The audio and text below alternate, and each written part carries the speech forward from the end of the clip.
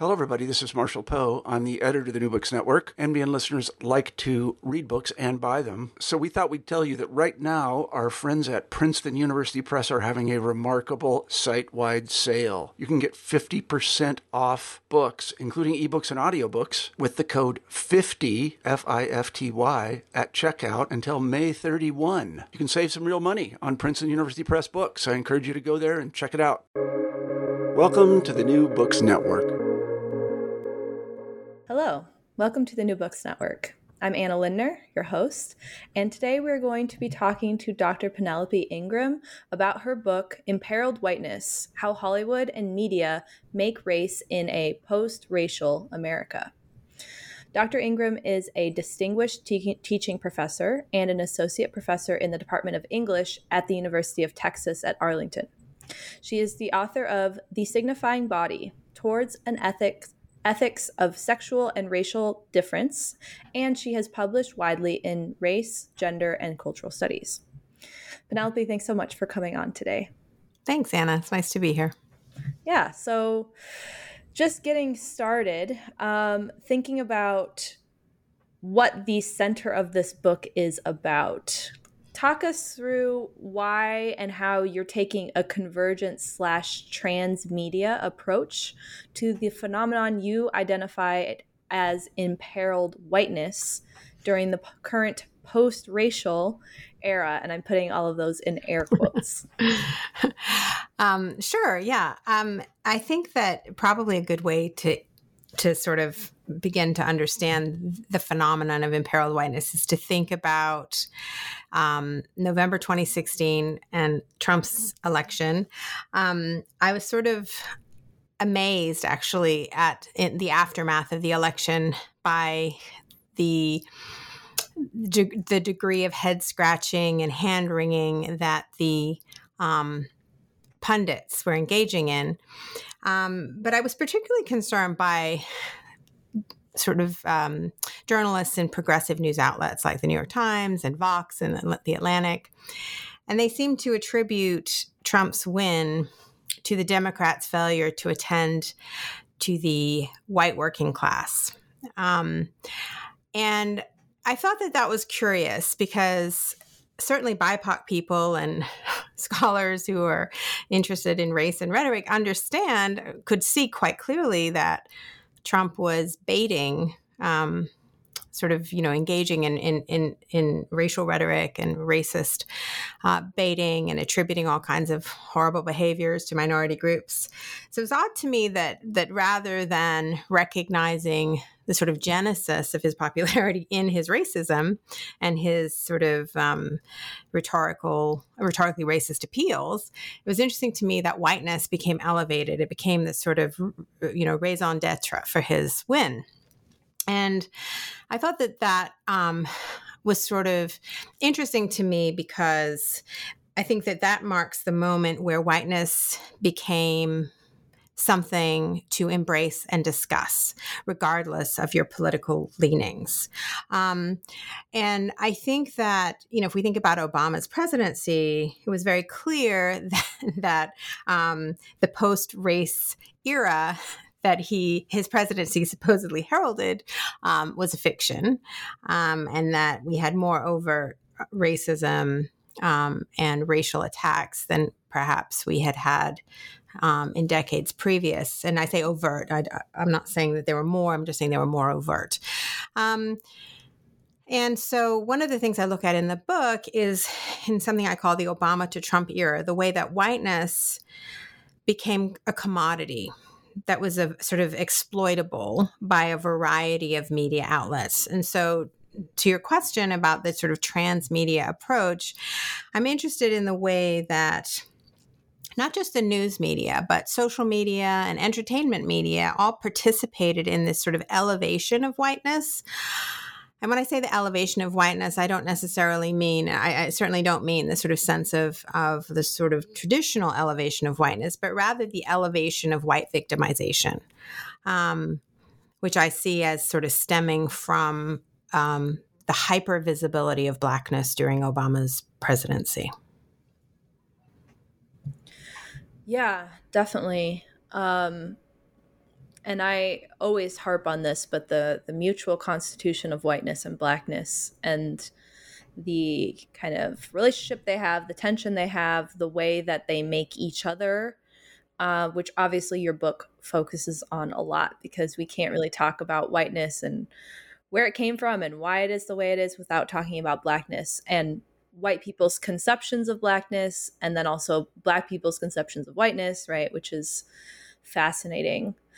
And then going off of that, so how we're getting from the the very scholarly maybe approach to mutual constitutive nature of whiteness and blackness, you talk a lot about the colorblind racism, right? Which seems like a bit of an oxymoron or juxtaposition, but is true, as scholars like Bonilla Silva have pointed out. How did that contribute to the rise of these white identity politics and even white justice, or justice for white people who feel like they have been wronged and now are imperiled, particularly on the political right, but maybe, not even just on the political right, more mainstreaming, and even on the left as well? Yeah, that's right. Exactly. That's interesting. So I think that, and you're right. I mean, Eduardo Bonilla Silva, obviously, his book "Racism Without Racists" clearly sort of delineates the sort of way in which whiteness is centered, and centered, I think, covertly through colorblindness, the rhetoric of colorblindness, which, of course, those of us who are interested in sort of racial rhetoric consider to be colorblind racism. So I think that what I'm interested really is looking at the way in which, while it certainly does center whiteness covertly, and just for the listeners, I mean, there's this idea that the sense that the concept of the post-racial, right, or colorblindness, that sort of levels the racial playing field, right? That race becomes something.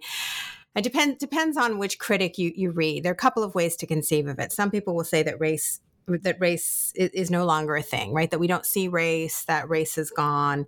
And others like Woody Doan will say that it's not that race is erased. It's just that race becomes just sort of one position of many, right? It becomes an identity marker. And what I was interested in is the fact that sort of a two-pronged approach here. So we know that when race is eliminated, then, of course, racism becomes a sort of empty category for analysis. And so we can't attribute unequal distribution of resources and systemic and other sort of inequalities to racism, because without racism is not a thing. And so that's that. In that way, we see that centering of whiteness, that whiteness can somehow sort of excuse itself, right, from the sort of systemic ways in which BIPOC people have been treated and unfairly regarded on the basis of race and racism. So that's on the one hand, you see this sense of like, oh, it's all good. It's all good. We're past it. White people, are excused. But what I'm sort of interested in is this idea too, and this is where I get into affective rather than structural racism, is this sense that for many whites, even though they might not have considered themselves to participate in systemic racism, they of course benefited from it, right? And so in this rhetoric around imperiled whiteness, I was really interested in the way that if you take race out of the equation, then the sort of corollary advantages white people received from structural racism are gone, right? Or they're not gone, but they're perceived to be gone. And so there were some really interesting sociological studies and surveys done in during Obama's presidency, which showed that for many whites, they really felt that anti-whiteness was much more prevalent than anti-blackness. That during Obama's presidency, there was so much hype around Black identity that white people were forgotten. And so for me, then the idea of the post-race became this sense of like, so white people feel that without racism, right, even if they're not participating in it, they have nothing, right? And so they're somehow at a disadvantage. So in that sense, I was interested in the way in which whiteness then became a commodity, right? A way in which if it's okay to talk about race again, right? So if we're thinking about the sort of the Ashley Woody Doan idea about like race is there, it's just not responsible for this sort of, inequality. Then it gave white people the opportunity to celebrate whiteness without being accused of the sort of neo-Nazi, behaviors that lynching and KKK rallies, et cetera, that would have previously been sort of evoked in any celebration of whiteness. So whiteness became something that it was okay to talk about now. So that's a kind of two-prong. On the one hand, it was like, let's celebrate whiteness because we can, but also, oh my God, we better start defining whiteness because we're not benefiting anymore from our place atop the racial hierarchy. Right. And the kind of aha moment for me, I mean, this is something I guess I know, but your book does such a good job of describing kind of like this soft white power or the kind of white supremacist approximate version of whiteness that is not just, it can't be directly tied to neo-Nazi kind of very overt white supremacy, but it is kind of this soft version that Trump just got in there and just exploited that and capitalized on that and just became the epitome of that, while also being, endorsing KKK and, also doing a very overt kind of white supremacist stuff. But there are people who are able to support him but not think of themselves as overtly white supremacists. And that is just, I didn't understand. I mean, I think a lot of us didn't understand that for so many years. Like, how can that be? But your book describes how they kind of deal with that, his overt white supremacy, how that translates into their white supremacist approximate, I'm not a racist, again, tying into the structural and affective racism. And I was very, very compelled by that part of the book. Thank you. I mean, I think one thing that to me that's so interesting is that I think that I mean, there's obviously been many, it took a long time. So, we had the whole sort of, let's talk about the white working class. That's the reason Trump got elected, even though, as the Southern Poverty Law Center tells us, on day one in Trump's America, we had, Make America White Again graffiti. We had swastikas. We had, women having their hijabs ripped off. We had dolls hanging by nooses in stairwells. And this is day one. So really, it's the day after he gets elected in November. So he's not even really president yet. So that's interesting to me that we still are having all of this discussion about the white working class when it's like, hello, look over here. It's pretty obvious what's going on. But then, of course, after, I don't know, probably about a year, we started to see this sort of emphasis on race and racism. I think that when Trump found it extremely profitable and extremely sort of rewarding, his overt racism, one thing that I mean, you said it as well, is a sense that, people voted for him, but said, I disagree with his racism and his mannerisms and his objectionablemess. However, there are all these other things. But one of the things that I was interested in is the ways in which the media, so all of that convergent media, right, actually were cultivating this soft identity politics, right? This sense here that in the Obama era, whites somehow became irrelevant, that we somehow lost ground. And so therefore we really need to sort of buck up and re-find ourselves. And there was something about this colorblind moment, this post-racial moment, that seemed to allow for that. And I think that that's why Trump was successful, because even though he was sort of speaking the overt racist rhetoric, we were consuming, and this is sort of, I guess, the heart of the book, consuming these stories about whites in peril.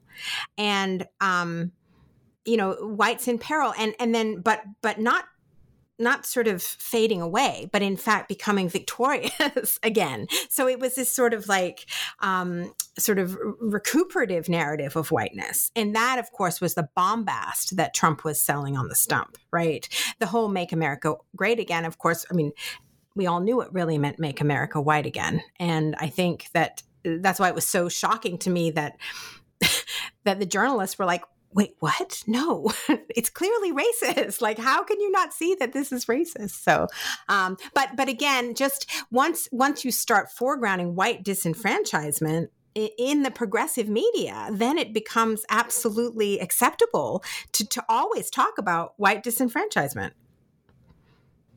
Yeah.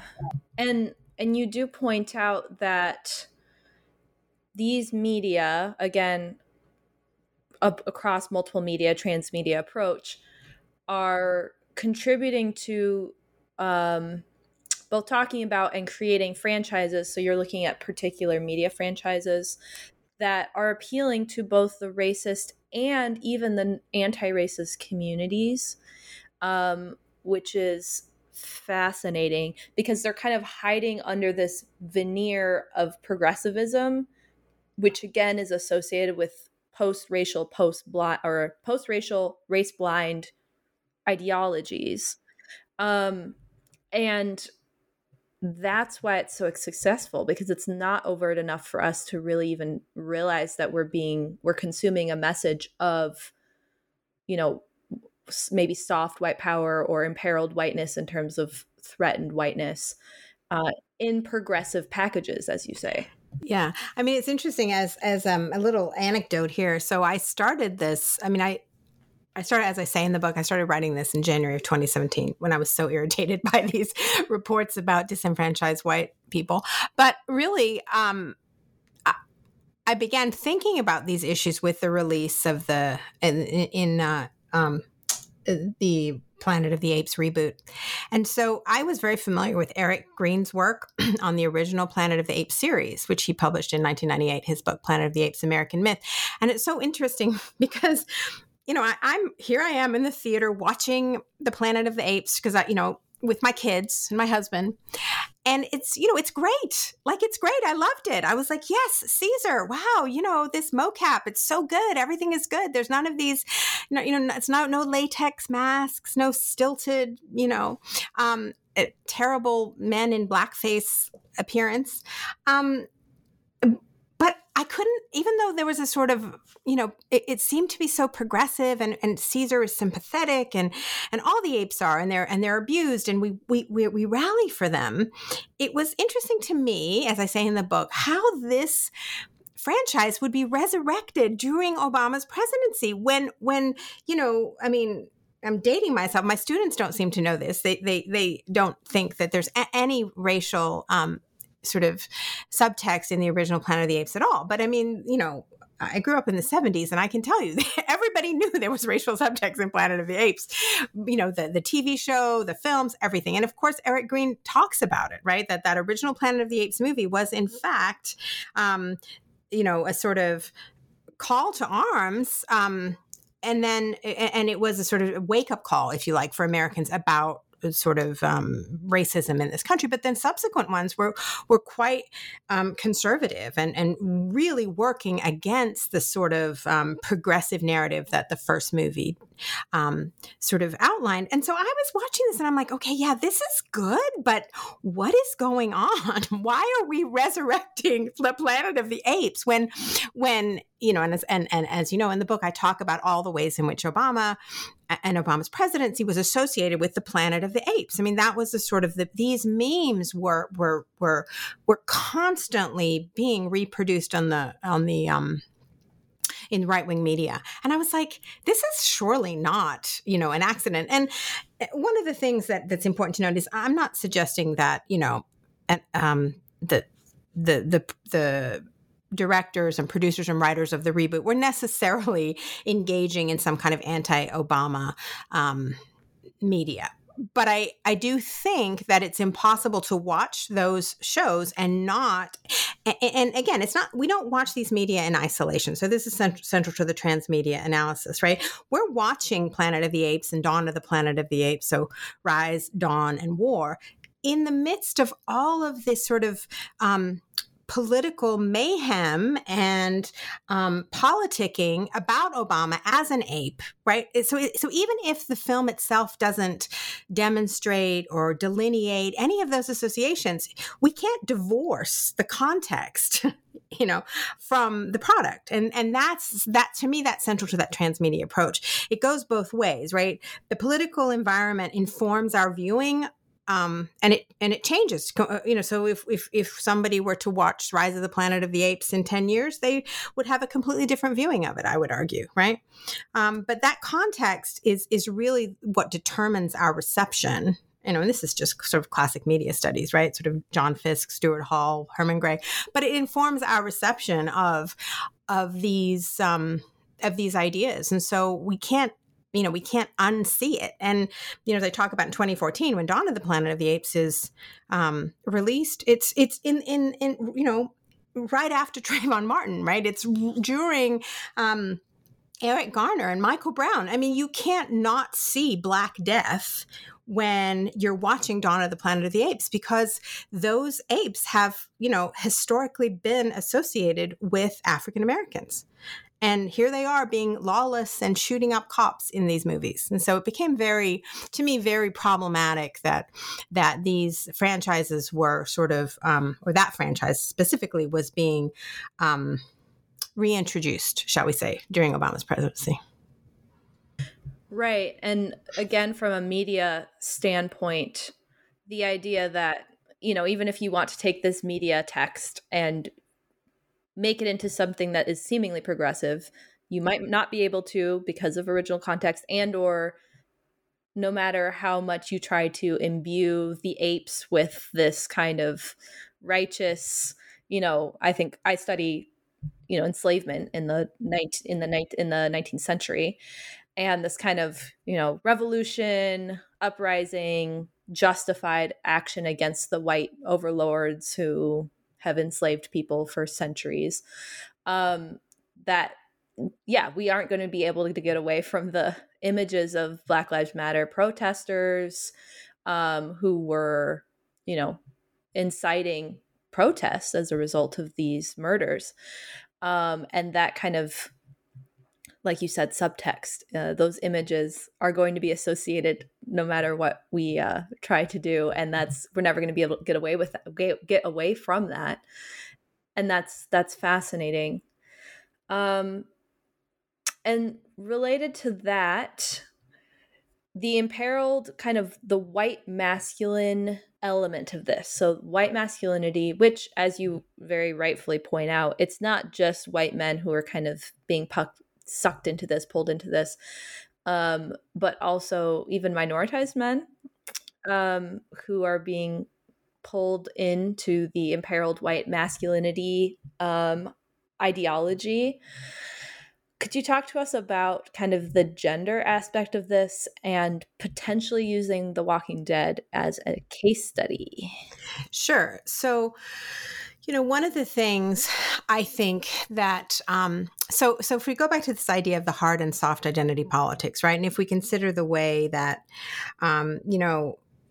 sort of political theorists like, Michael Omi and Howard Winant and, Benia Silva and others have talked about this sort of code words, right, and dog whistles, and those kind of, they were sort of the traditional sort of appeals, right, the hidden appeals, the sort of, George H. Bush's, use of Willie Horton, right? This whole sense of like, the super predator subtext. And of course, with Trump, we see this sort of overt, like stating it's not, there's no subtext. It's just saying it out loud. And, everyone's sort of, putting their hand over their mouth and voting. But so it's interesting to me how so much of what Trump was telegraphing was performative, right? I mean, to this day, I mean, I don't really care to analyze his motives. But to this day, I'm pretty convinced he's not really an ideologue. Like, he doesn't really care, right? He's just going with the votes, right? And he is a performance. And so I was so interested in the way that he cultivated and stoked white performativity. And I was really interested in that because if you think about 2017, I'll get to The Walking Dead. It's a long answer, but if you think about 2017, right? You think about Charlottesville, and you think about all of those, men marching, protesting the Robert E. Lee removal, right, in Charlottesville, the statue of Robert E. Lee in Charlottesville. And I mean, they're wearing matching outfits. They have white polo shirts and khakis, or they're wearing, the sort of Fred Perry, and they're holding their tiki torches. And it's sort of bizarre. It's in itself, it's almost like, it's so televisual. And it seems to me that with this transmedia, with social media, with the kind of sort of radicalizing specifically of young white men on social media, that there is such a performative element to it. It's not just taking the message and believing it. It's telegraphing to an audience, right, to your peers, that you are a member of this cult, let's just say, right? So when I was thinking about the way that white masculinity became a performance during the Trump, it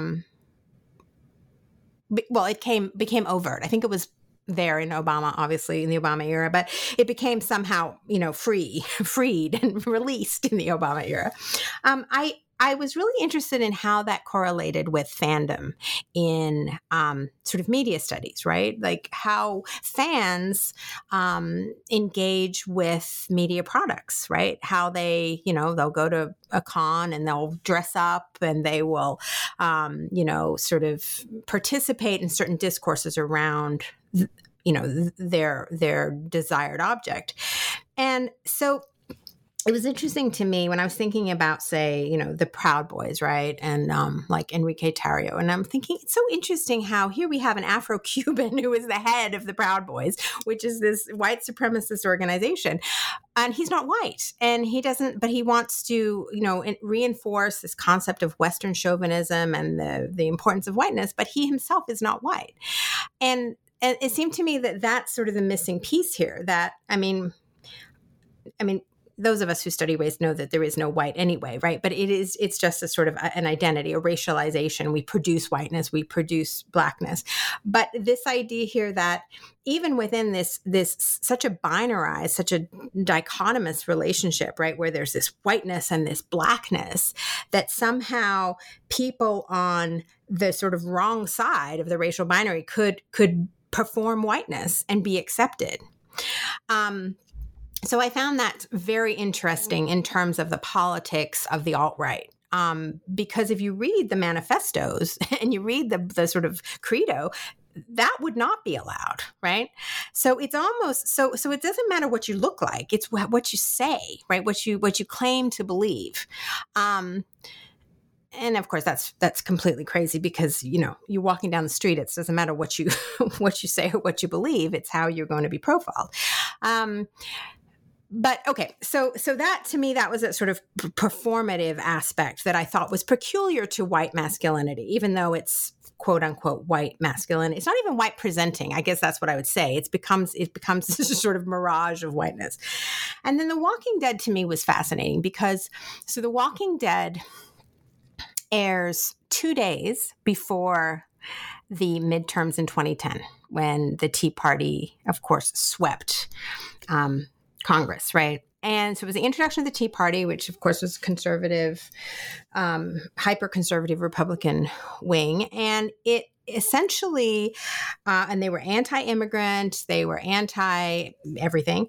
But it's interesting to me how I was very curious whether this sort of representation of this backwoods Georgia post-apocalyptic event, right, where white men have to essentially fight back against these invading hordes of zombies, somehow resonated with this idea of the sort of, immigration and the soft borders. It's, purportedly soft borders, et cetera. And one thing about that I thought was interesting about that is, and this goes to the idea of post-racial, what I call post-racial posturing, is that, and people always say this, they're like, but The Walking Dead has so many, it has a diverse cast, right? And so what do you mean it's all about white men? And I think what's interesting, episode 2, season 1 of The Walking Dead, it's called Guts. And that's where you have Michael Rooker, saying the most outrageously racist things that I've heard on television in my lifetime. And, he's in this battle with this Black antagonist. And although he eventually gets schooled by Rick, our sort of gentle white sheriff, at that point he was gentle, we get a sense here actually that it's the airing of those sentiments, even if they are contained by the program, right? Even if they're contained in the episode, it's the airing of them. It's the venting. It's the feeling that his sort of vitriolic racism had a platform. To me, was particularly interesting. That in this moment, it was suddenly okay. So it's 2010. So it's 2 years into Obama's presidency, and it becomes this opportunity to sort of air white grievances, even though, again, the showrunners will say, no, we weren't endorsing Merle's views. We were simply, he was put in his place. Well, he wasn't, because the fans loved him, and he came back and he came back and he came back. And so, and then he became the spokesman for NASCAR. So, I mean, it was sort of like white masculinity is all over The Walking Dead. And even the women of color in The Walking Dead exhibit that kind of performative whiteness, which I think is sort of, kind of goes back to the Enrique Tarrio kind of problem. So. Yeah. And the idea of whiteness as a commodity that can be bought with social capital and transferred and negotiated, manipulated, etc., taken on, I think is important. And you obviously do a very deep dive into each of those interesting characters who are either not white or not male, or who might be not white or not male or both, and who are kind of still have these very complex characterizations that ultimately still support this kind of subtle, post-racial overt whiteness and white masculinized messaging. And I think that's really important for people who look at media representations to understand, is that, diversity, representation, boom, end of story. It's just not sufficient. And you give us the specifics of that, which is great. Mm-hmm. And one of the things Christian Warner talks about in terms of colorblind casting, and she does this, of course, with all of the Shondaland shows, is that, having diverse casting does not, make for diverse scripts, right? You can have sort of, visual diversity without a diversity of experience, right? And so we can't just assume that having Black and brown faces on our screen is going to sort of, create any kind of understanding of, minoritized experience. It's just, experiences. They're not monolithic either. So, I find it so, interesting that, and of course, at the end, the later seasons, Michonne marries Rick, or they get together. I don't think they actually get married, and it's this idea like, oh, great, well, it's an interracial relationship, so problem solved, as though nothing, as though all the other Black people that had been killed and beaten in the show, that were considered as expendable as the zombies, or more so, were not, was irrelevant, I guess. Yeah, and that is going to always be used as kind of the epitome of, yes, smoothing everything over, post-racialism in a package right there, interracial marriage. Mm-hmm. And I'm also interested in how all of that is true, and it remains true for all, I think it's 12 seasons. I think I tapped out around season 6 and never watched it again. A lot of people tapped out in season 6. That was the unfortunately I had to keep watching it. But yes. Right. You were like, this is my media object, must That's continue.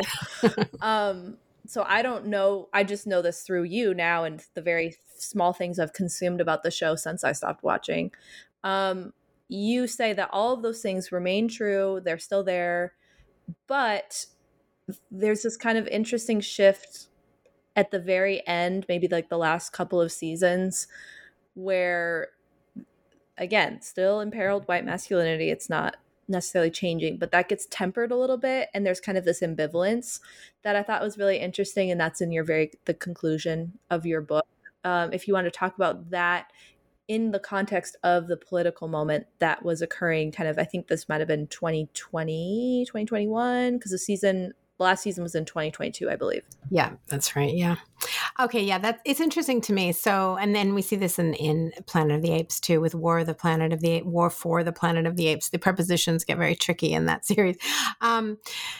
So, when I think back to that sort of that moment after Trump's win, right? And everyone, not everyone, a lot of loud voices were saying, "What? How could this happen?" And it seemed to take a really, really long time for sort of, I would say, those in the mainstream, right, and probably his supporters, some supporters too, or people who voted for him, to realize like, wow, this is bad, right? This is bad. I mean, and I'm talking about white people, right? Because of course, people of color knew it was bad from the beginning, but it became this sense of like, oh, this is way worse. Like this is going to have,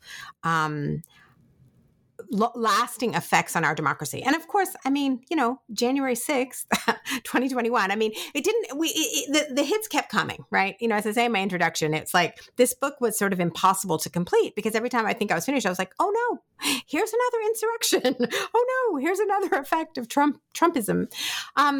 So I as I go through these franchises, I look at the ways in which they engage in this soft form of identity politics. And again, I'm not ascribing intention to them, but I'm saying that we can't view them independent of their context. And specifically, I look at those flashpoints of DACA, BLM, and gun control, and I look at the ways in which the sort of flashpoints, the hot button issues that were circulating in the media were somehow being worked through, right?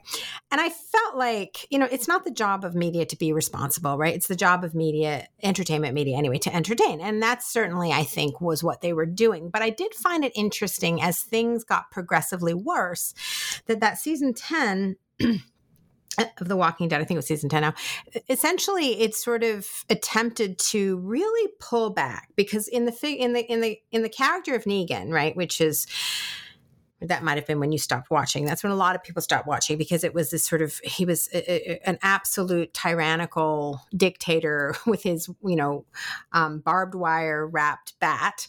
And, he beat the crap out of some loved characters and killed them. And I think that fans really started to notice and to call out Negan for his Trump-like behavior. And there was a lot of commentary about Negan as Trump. And, Jeffrey Dean Morgan himself was horrified by that comparison, interestingly.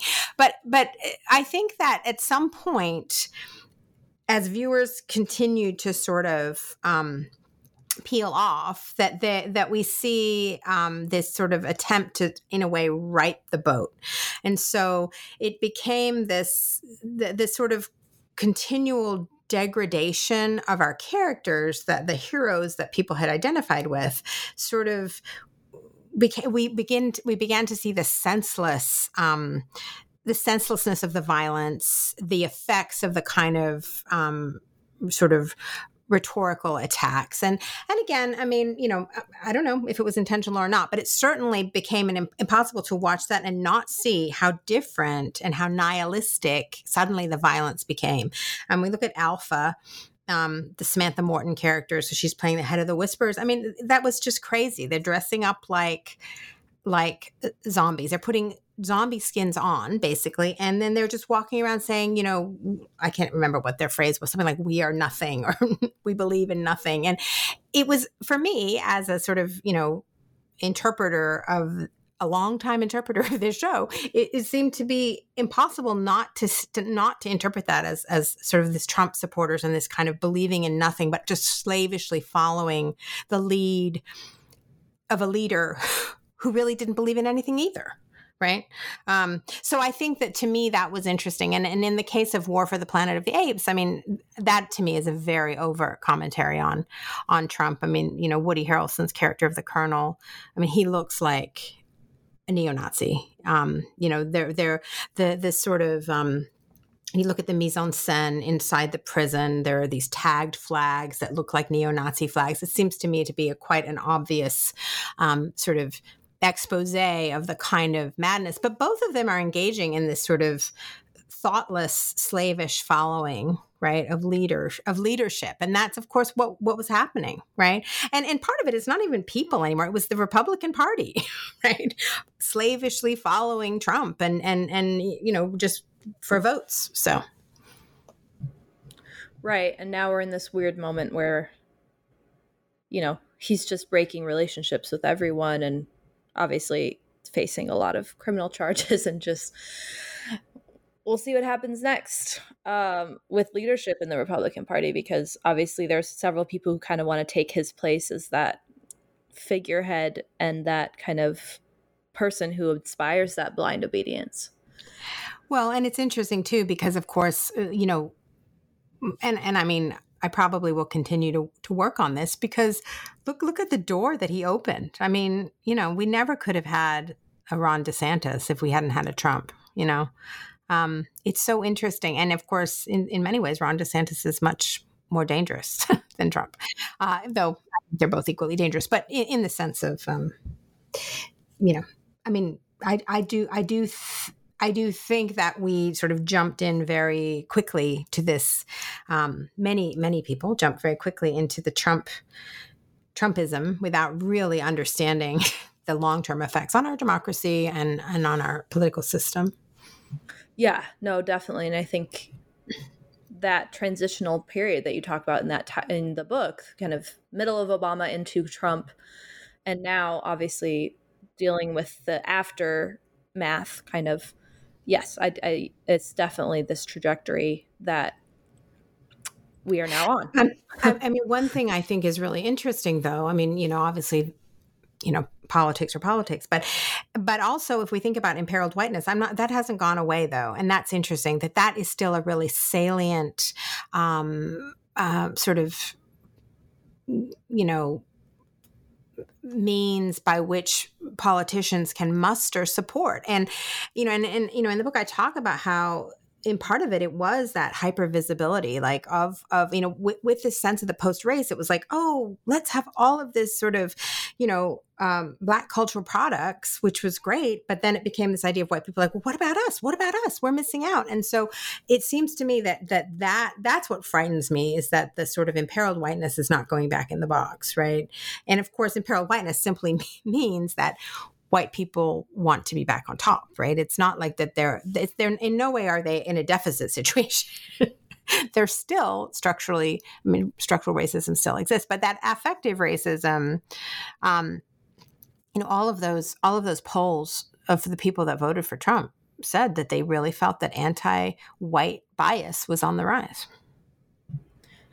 Yeah, and that, whiteness is predicated upon that feeling, and whiteness cannot accrue the meanings and the power and the privilege and the capital and the et cetera and the dominance that it has accrued without that sense of imperilment and that sense of,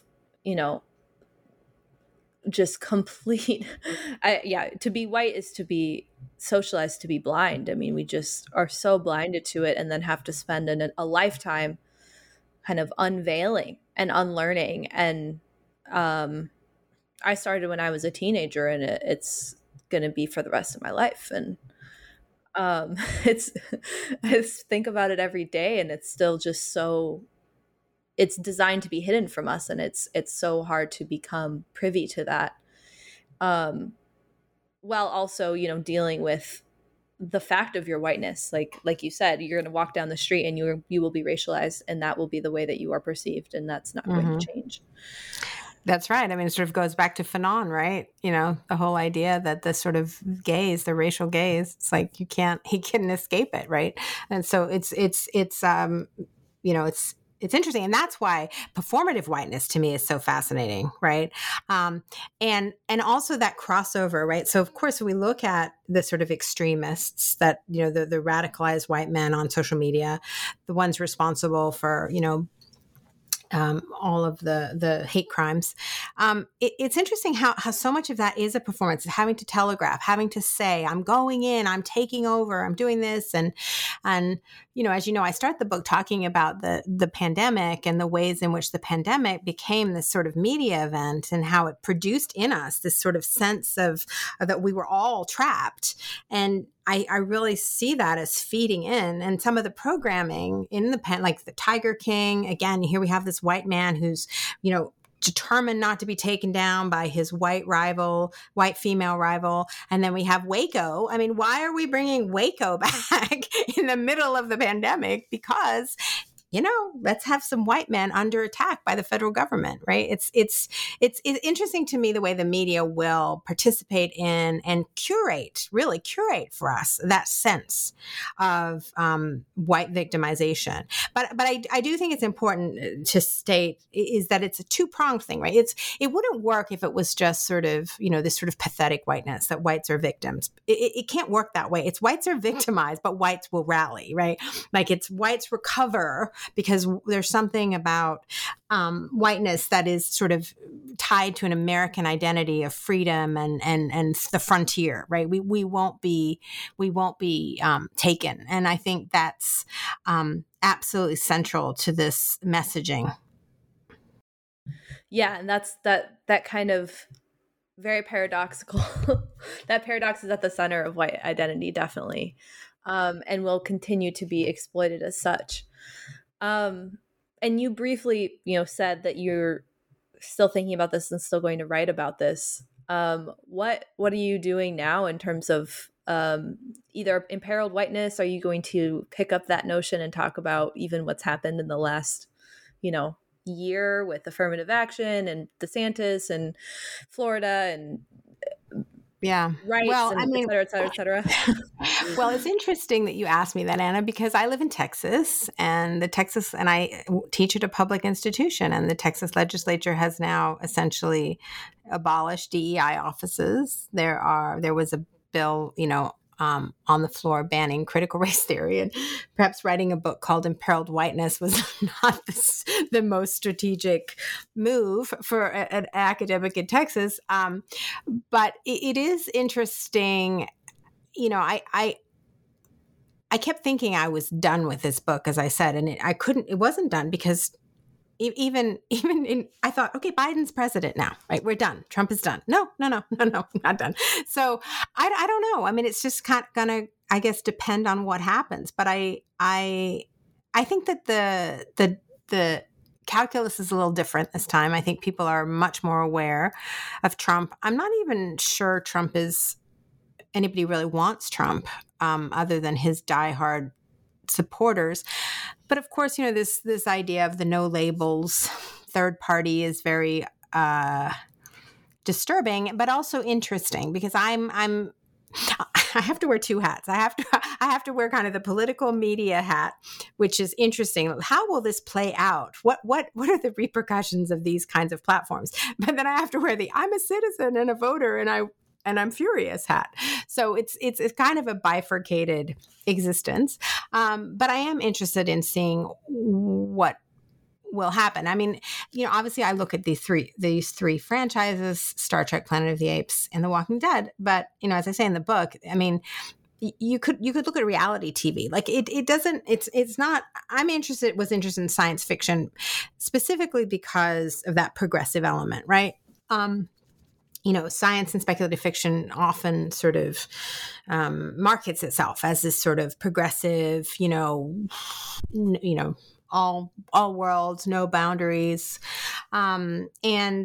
But again, as I say, those tropes of contagion, animality, and monstrosity were repackaged in these sort of ways that troubled me because they have done such historically racist work in the past. But, I think too, when I think about like 2012, I think about like Honey Boo Boo or Duck Dynasty. That's 2012, right? So that's the beginning of Obama's second term. But you can watch those programs and know what you're watching, right? You're watching this.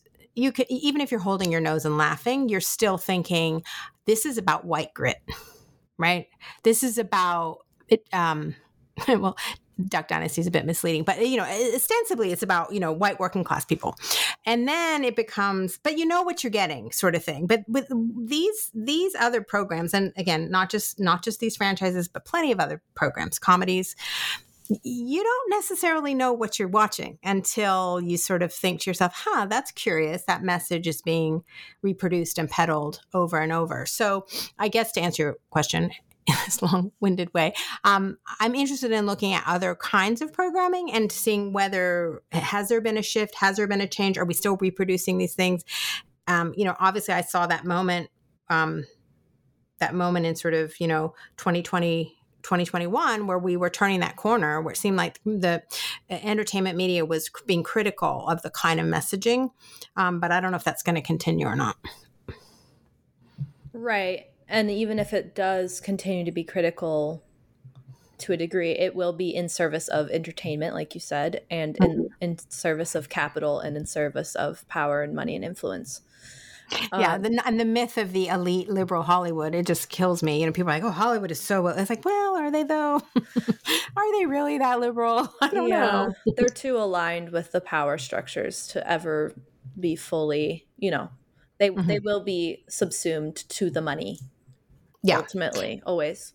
And that's why Black creatives are so important, the work that Black creatives do, because even though, of course, I think that Black creatives are for a number of reasons, are much more sort of pressured by the neoliberal marketplace, right? Just in terms of opportunities, et cetera. But I do think that it's so important to have those voices, right? That speak out. And Jordan Peele obviously is a big, an important voice in that way. But he now has the capital. See, that's the thing. You have to have the capital to be able to engage. So right. And how much did it take him to get there? Years, right? Years and years of producing and creating and all the other things he had to do. Mm-hmm. The idea of reality TV, I think, is very interesting. And hopefully either you're able to do that work or someone else is able to do that work or both. The question of, the academic in places like Texas, but really everywhere, who are in the institution and where the DEI and affirmative action and everything else is being gutted, I think is a continuing issue. So hopefully maybe I don't know what'll happen, but I hope you're able to do that work. Thank you. And I look forward to that. Yeah, no, I will definitely be reading that when that comes out in several years. If I survive it, yeah. If we're all still here. Well, thanks so much for talking. Thank you. And I really, really enjoyed the book. It's excellent. And anyone who's interested in media studies, science fiction, speculative fiction, or race, or any intersection, politics, all should read this. So thanks so much for talking today. I appreciate it. Thank you.